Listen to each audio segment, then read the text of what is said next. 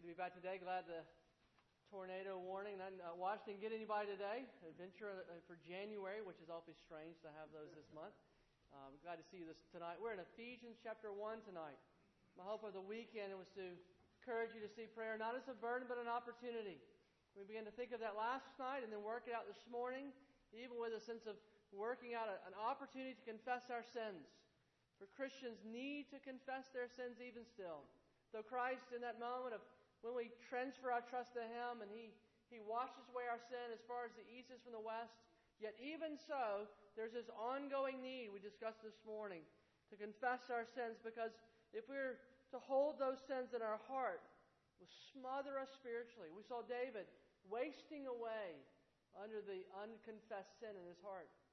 Confess our sins because there's mercy and there's assurance with that. What a blessing to hear those words of pardon. You've forgiven the iniquity of my sin. And we saw that confession of sin is an opportunity to grow spiritually in sanctification. That as we're confessing our sins, acknowledging to God, then we're moved of heart to confess the desire for God to create in us a new spirit, a right spirit within Him, that we might serve Him and honor Him in the way we live. And today we turn our focus to praying for others. Ephesians chapter 1 is Paul's great prayer for the Ephesians. He'll pray again in Ephesians 3, but we'll see his heart, his passion is to intercede on behalf of other people. And we'll see why he does that. And we'll see what he's praying in this prayer. So my hope tonight as we think about prayer this weekend is we'll begin to think about how our heart should be oriented, even in our prayers, towards the needs of other people. Ephesians 1, verse 15 to 23 will be our passage tonight. The Bible is inspired and infallible Word of God. It's our only rule of faith and practice. Let's hear God's holy word. For this reason, because I have heard of your faith in the Lord Jesus and your love towards all the saints, I do not cease to give thanks for you, remembering you in my prayers, that the God of our Lord Jesus Christ, the Father of glory, may give you a spirit of wisdom and of revelation in the knowledge of Him, having the eyes of your hearts enlightened, that you may know what is the hope to which He has called you, what the riches of His glorious inheritance in the saints, and what is the immeasurable greatness of His power towards us who believe, according to the working of His great might, that He worked in Christ Jesus when He raised Him from the dead and seated Him at the right hand in the heavenly places, far above all rule and authority and power and dominion, and above every name that is named, not only in this age, but also in the one to come.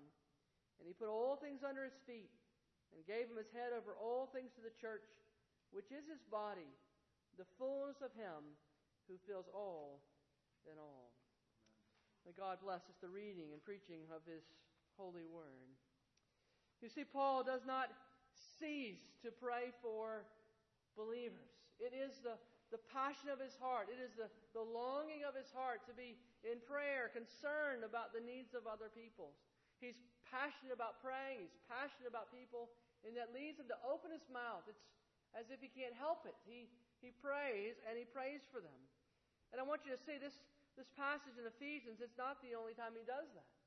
He'll do it to the Philippians as well. Philippians chapter 1, 9 to 11. He'll say, this is my prayer, that your love may abound more and more with knowledge and all discernment, so that you may approve what is excellent, and so be pure and blameless for the day of Christ, filled with the fruit of the righteousness that comes through Jesus Christ to the glory and praise of God. He's praying for the Ephesians. He's praying for those in Philippi. He's praying for Philemon. Philemon chapter 1, verse 4 to 7. He says, I thank my God always when I remember you in my prayers, because I hear of your love and of the faith that you have towards the Lord Jesus and for all the saints. And I pray that the sharing of your faith may become effective for the full knowledge of every good thing that is in us for the sake of Christ. For I have derived much joy and comfort from your love, my brother, because the hearts of the saints have been refreshed through you. He loves His people. He loves the churches. He loves individuals. We see the same thing in the book of Thessalonians, 1 Thessalonians 3, 9 and 10. For what thanksgiving can we return to God for you? for all the joy that we feel for your sake before God, as we pray most earnestly, night and day, that we may see your face, that we may see you face to face and supply what is lacking in your faith. He had a burden for people. He had a passion for other people. He was concerned about them, and that would lead them to pray. If you remember 1 Thessalonians in chapter 2, he talks about this longing to be with him, this intense desire to be able to be with them. And so we very quickly understand as God is working these relationships, there is this longing which brothers should have for brothers, sisters for sisters, this desire to be with them. And if I can't be with them, encourage them, I'm going to pray that God would encourage them by His Spirit. And so 1 Thessalonians in chapter 3, verse 1 through 5, he's working out this longing, this desire. He's been forced to leave Thessalonica. He longs to be back. And so what does he do? But he sends Timothy. I'm going to be connected with one another. I'll send Timothy, and he'll go to encourage you and find a word on how you are doing and strengthen, encourage them in their faith.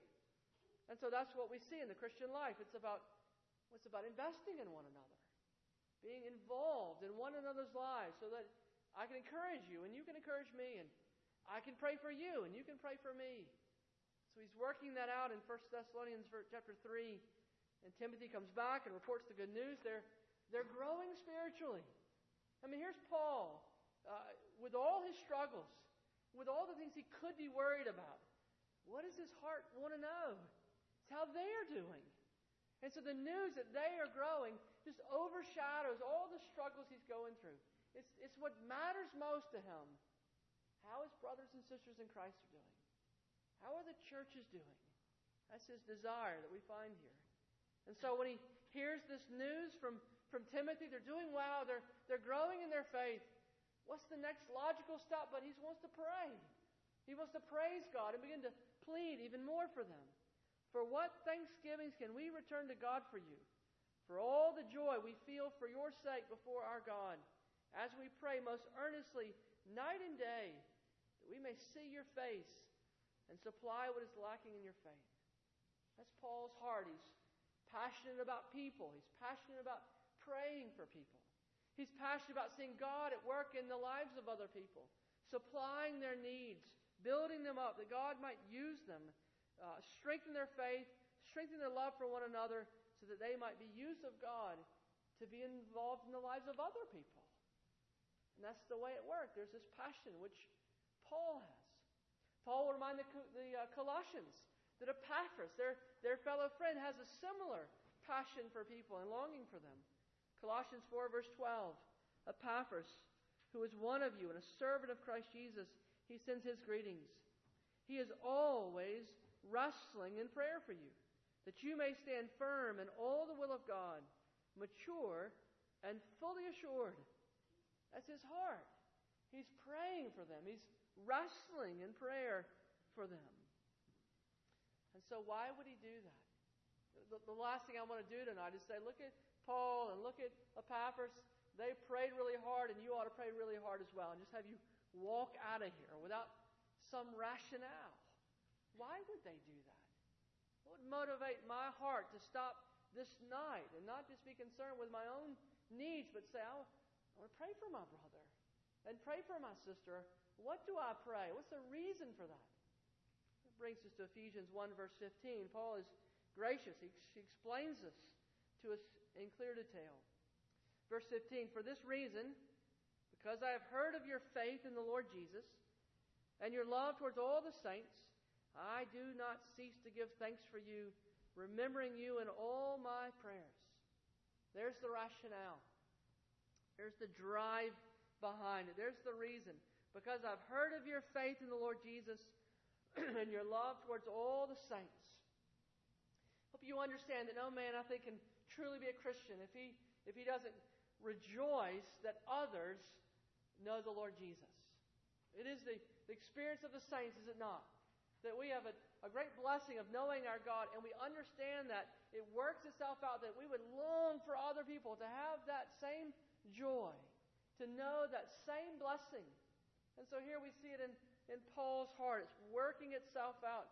It gladdens the hearts of believers to know that other people are in a similar position experiencing the same Christ in the same way that our sins are forgiven and I'm clothed in the righteousness of Christ, and now I belong to God. Now they belong to God. And so we see that working in Paul's heart. He's rejoicing over their conversion, and that leads to praying for them. We're in the same situation. We're in the same family. And so now we pray for one another. You remember in Acts chapter 19 that Paul got to be in Ephesus. And he preached there for a season, but he was driven out. He had to leave there. And so we're reminded that in Acts 19 he preaches. They place their faith in Christ. Fast forward to Ephesians. He says, "Ever since I heard of your faith in the Lord Jesus and your love towards all the saints, I give thanks to God." The idea is not that they didn't believe the first time. It's just this wonderful news that Paul hears. They believed when I was there, and they still believe. It wasn't just a passing emotion. It wasn't just a saying from their lips, but not from their hearts. It stuck, as it were. It was genuine. And so he's rejoicing over that, because these ones that I counted as brothers and sisters in Christ, they are. There's abiding fruit. And so he's rejoicing. They are still exercising their faith. And so we find these reports. Faith in the Lord Jesus. Love towards all the saints. What is so significant about that? That they would move Paul to pray. These are evidences of true conversion. No man is a Christian unless he places his faith in the Lord Jesus. And if he places his faith in the Lord Jesus Christ and the gospel begins to work itself out, what naturally or what supernaturally happens? But we love one another. We love one another. It's just the way the gospel works. We love our God for what He's done for us, and then we work that out to love one another. And so here's Paul saying, I see they place their faith in Christ, and they're bearing fruit, and therefore I rejoice in their lives. Now think for just a moment about why you usually pray for the certain ones that you tend to be praying for. Why do you pray for them? Who comes to mind? Well, it tends to be the ones that we share something in common with. Same family, same background, same affinities. And so we tend to be just kind of naturally drawn towards people that are like us, and we pray for people that are like us. What motivated Paul to pray for people? It was that God was at work in their lives. It wasn't necessarily an affinity. They weren't from the same place, but that God was at work in their life. And he's heard this wonderful report, and as he's hearing this report of what God is doing, he's overwhelmed in thankfulness to God to say, I long to pray for them. And so I just encourage you tonight as we think about praying for one another, not just the tendency to pray for people just like us, but rather to say, as God is at work in their lives, I will rejoice over that. I may have no other similarity to this person in the world save Christ, and yet that's what motivates me to pray for them. That Christ is alive in their hearts. And they've embraced that, and God is changing them. And therefore, as I hear this report, I long to pray for them. The gospel has brought us together, and therefore, I want to pray. I want to pray for them.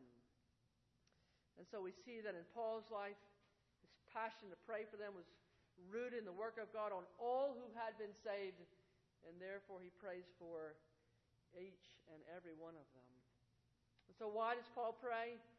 God's at work. God's at work in their lives, and therefore that moves him to pray. And I pray the same would happen in our own lives as well. What does Paul pray? We begin to see that as well in verse 17. He begins to work this out more carefully, or more specifically, rather.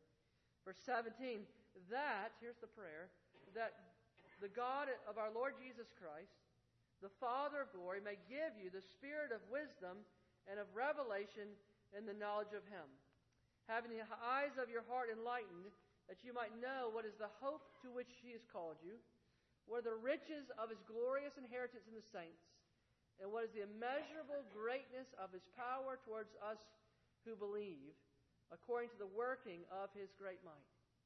What's Paul praying for? Well, first we see he's praying for them to have a spirit such that their hearts are enlightened. It gets confusing a bit here. You'll notice in verse 17 as we're working through this that God would do this work, may give you the spirit of wisdom and of revelation in the knowledge of Him. Now we know, if you look up in verse 13, that God has already sealed us with the Holy Spirit. So the question becomes in verse 17, is that supposed to be Spirit with a little s, as the ESV does, or a capital S, as some other translations do? And you can work through that carefully in addition to what we do tonight. But simply saying, in verse 13, we know we have the Spirit. We're not a Christian unless we have the Spirit. And so it's not as if in verse 17 He's given us the Spirit brand new, or giving us more of the Spirit, like in verse 13 He gave you like 25% of it, and now you get just a little bit more of it. But it may be something more than that. The idea is that the Holy Spirit is the one who's going to give us all truth, help us to grasp truth, to hear what Paul has in mind, that the God of our Lord Jesus Christ, the Father of glory, may work in our hearts in such a way that we would have a greater understanding, greater wisdom, and revelation of God.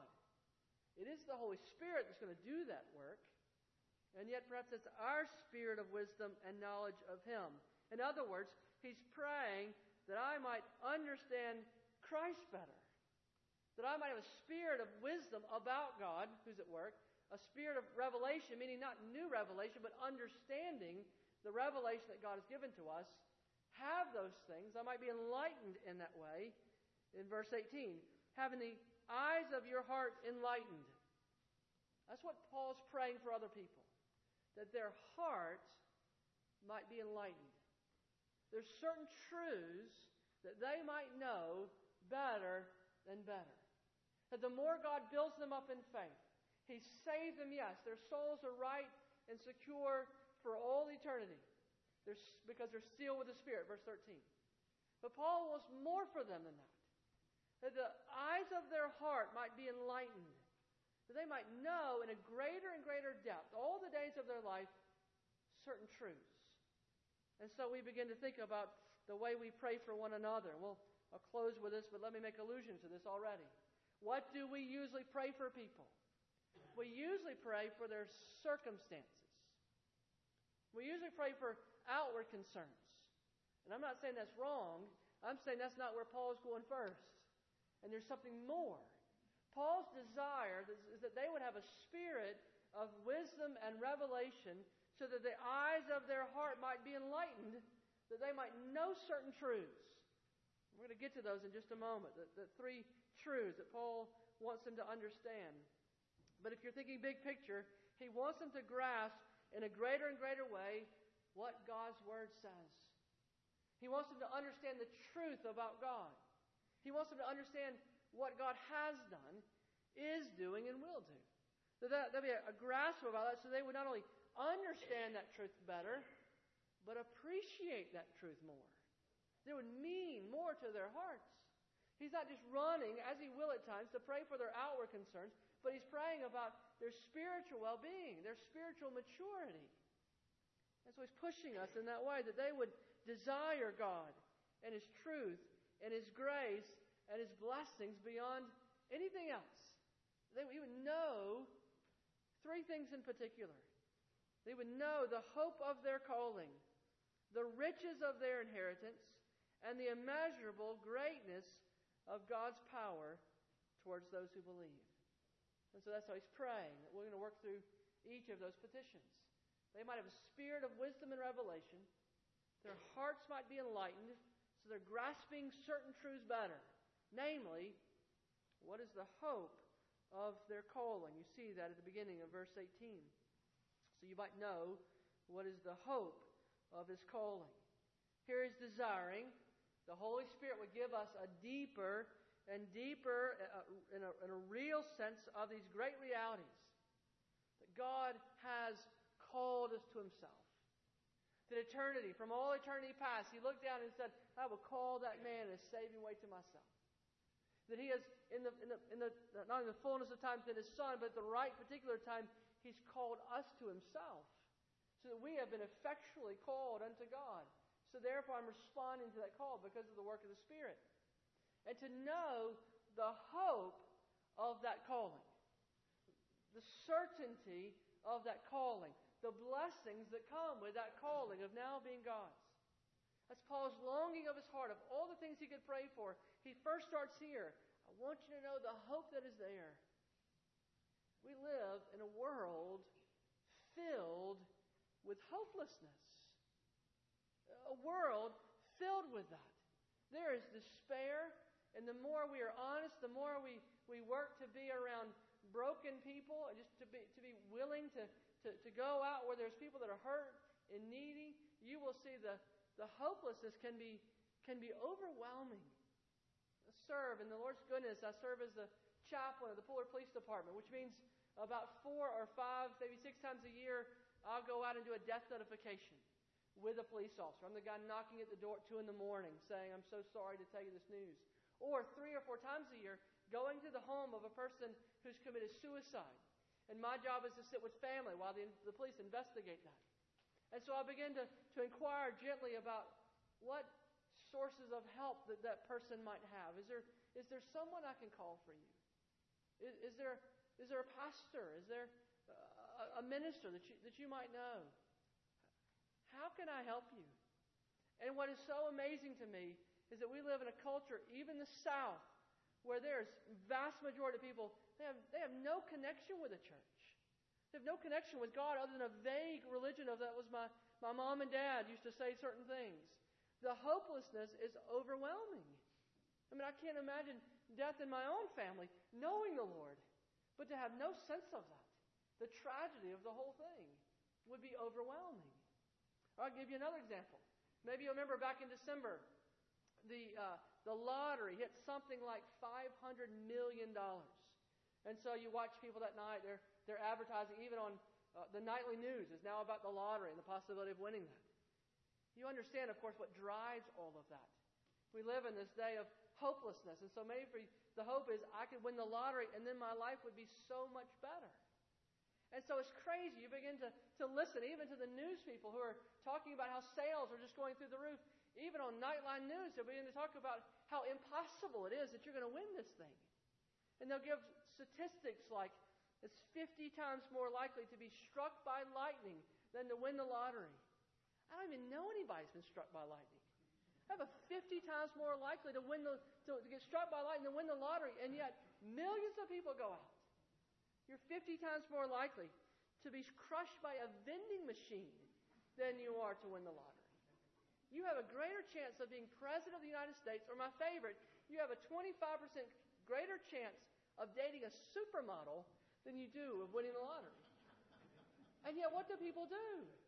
The people who can't afford it the most spend the most in the hope that they'll be able to have their lives changed by that money. You look around at our cities, you look around at our culture, there is hopelessness. And what does Paul say to us as believers?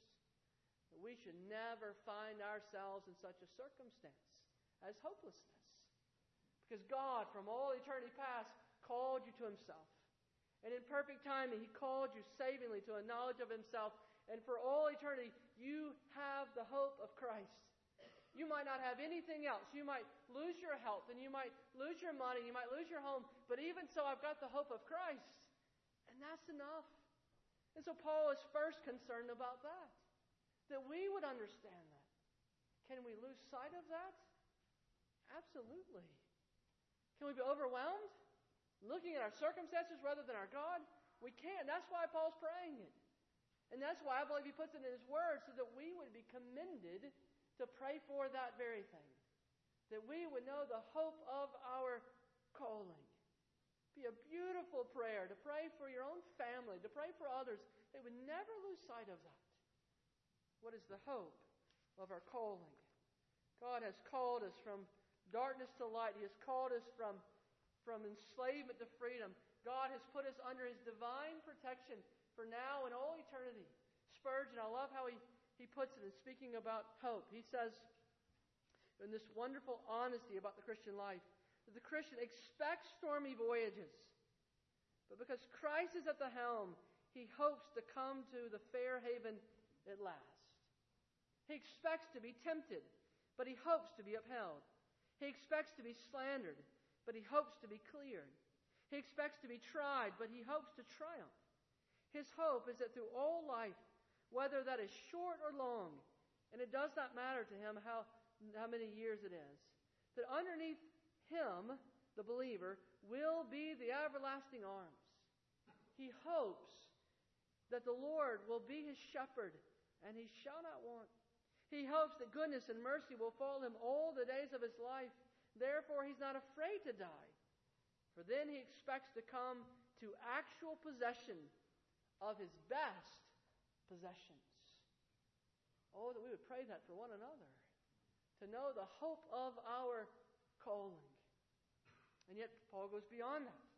To pray not only what the hope of our calling, but to know the riches of our inheritance. Verse 18, what are the riches of his glorious inheritance in the saints? Now again, I'll tell you there's a debate here. What is Paul referring to?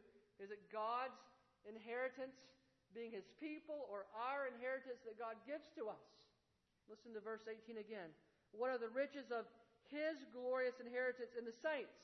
Is it God inheriting the saints, or is it our inheritance that God has for his saints when he gets to heaven? Either way, you begin to work it out a bit. There's something glorious awaiting us.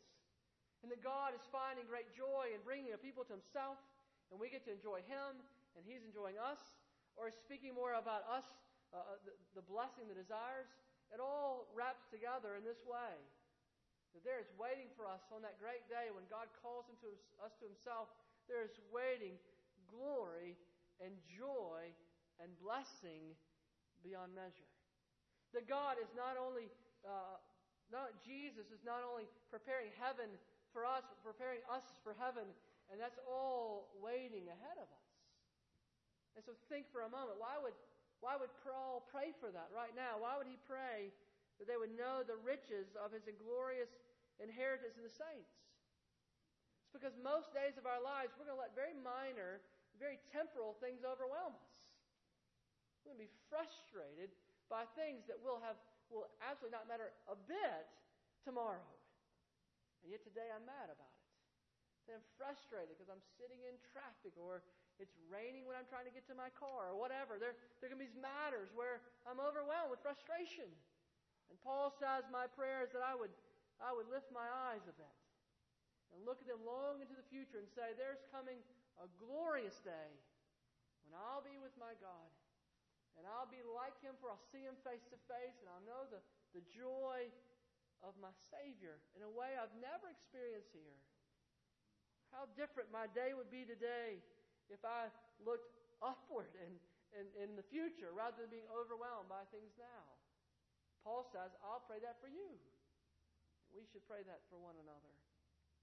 And finally, he prays that they would know the immeasurable greatness of God's power towards those who believe. That's in verse 19. What is the immeasurable greatness of his power towards us who believe? If the first prayer is about hopelessness, maybe the second prayer is about short-sightedness, just looking at here and now rather than being reminded of my inheritance that is to come. So one is hopelessness, one is short-sightedness. This one is about a sense of powerlessness. There's a powerlessness that we think that we have, even though we have God at live and at work in our own souls. And Paul says, I want them to know that power. I want them to know the power that God has to be at work in us now. We look at ourselves and say, we'll never change. We look at others and say, well, they'll never change. We look at our circumstances and say, there's no hope for them changing. Except in all of that, we've forgotten God's immeasurable greatness of his power at work in us. We're not looking at that. And so Paul says, here's my prayer. That they would see it. That they would know it. That they would believe it. That they would be able to apply it to their hearts and to their family and their friends and their circumstances. To be reminded that though, yes, their hands are weak. Yes, we have limited wisdom and understanding and ability to persuade others and make a situation different. Yet nonetheless, our God is mighty. Our God is sovereign. There's an immeasurable greatness about his power. Again, Spurgeon puts it this way. The very same power which raised Christ from the dead is waiting to raise the drunk from his drunkenness. to raise the thief from his dishonesty, to raise the Pharisee from his self-righteousness, and to raise the Sadducee from his unbelief. God has power among the sons of men, and this power He puts forth in making them to be a people that shall show forth His praise. Oh, that you knew what the exceeding greatness of that power is towards us who believe, because then you would fling away despair. There remains nothing for you in this case but to submit to that divine power. God will work in you. Be willing, He says, to be worked upon. Be willing to be worked upon. And we can say, to pray that others would be inclined as well. Think of it this way as we close this morning. Think about praying for others. How do we usually pray? Lord, they're sick and they face this difficulty. Would you make their body well? Lord, they're having a financial crisis. Would you provide for their financial needs? God, he needs a job. She needs a job. Would you provide for that job situation? God, there's tension in their family. Would you work out that marriage situation? Or would you work out that parenting situation? Would you work along those lines? Those are good and right prayers. And God tells us, as we'll study even tomorrow night, we can pray for things like daily bread. So certainly we can pray about the finances to buy that bread. Those are not wrong prayers. But just think for a moment as Paul is praying. He's not praying circumstantial prayers, though he could have. He's praying for their spiritual maturity. I remember years ago there was a man that I had a chance to befriend, and in this group I met this group of guys, and they would say he was the most hardened guy in the group. And he laughed at me and made fun of me the first time we ever met him. And then God did this wonderful thing. He gave us an affinity for one another. And we spent time around each other. And I can remember the first time he ever asked me to pray for him. It was pray that he'd be able to provide for, his son was just starting to go to a private school and they couldn't afford it. Would you pray for that? And I remember thinking to myself, if I prayed for that, God may in His grace provide for that need, but then another financial need is going to come down the way some other time. I want to pray for that, but I want to pray for him. That he would not only see that financial need provided, but he would see the God who provided that financial need. And he would understand something of the greatness of that God. And that God could prove Himself wonderfully faithful even if He didn't provide for that specific financial need. You see that if we pray for circumstances, then maybe we're seeing God is only faithful or only good if He meets those things which we think are best. And so what I want to do is also pull back and pray that the hearts, the eyes of this man's heart might be enlightened, that he might know God. He might know the hope of God's calling. What is the riches of His inheritance? What is the power of this God? So it's not just one day and one occasion, but all his life, everything now looks differently. And so that's what Paul is doing, I believe, here. And what we should do as well. To say, I will pray for those very practical needs. But let me pray for you as well. Let me pray for my brother and sister in Christ. The one whom God has done a wonderful work to bring them to faith. So that now even there's this wonderful fruit of them loving one another. Now let me invest in them. In their spiritual well-being. Not just their needs being met outwardly, but now that they would be in a different place. Let's pray for one another in that way. I pray that God would spur your heart in that way. How can I pray for them? Not just their circumstances. That God might be pleased to respond to such prayers as that we as a body are all at a different spot. No matter what God does outwardly, we'll praise Him. And we'll have hope. And we'll no longer be short-sighted. And we'll understand the power that is our God. And praise Him for what He's done now and for all eternity. Let's pray together. Be gracious, O Lord, I pray, to give us eyes to see the way in which we should pray for one another. Burden our hearts. So yes, we tend to think of our brothers and sisters in times of crisis, but O Lord, may that every day we pray for one another, that even as crisis come, our brothers and sisters might be ready. They might have the armor of God about them. And that because of the power of God at work in them, they're ready for all of that. Build us up, even through praying for one another. We ask, O Lord, in Christ's name. And God's people said, Amen.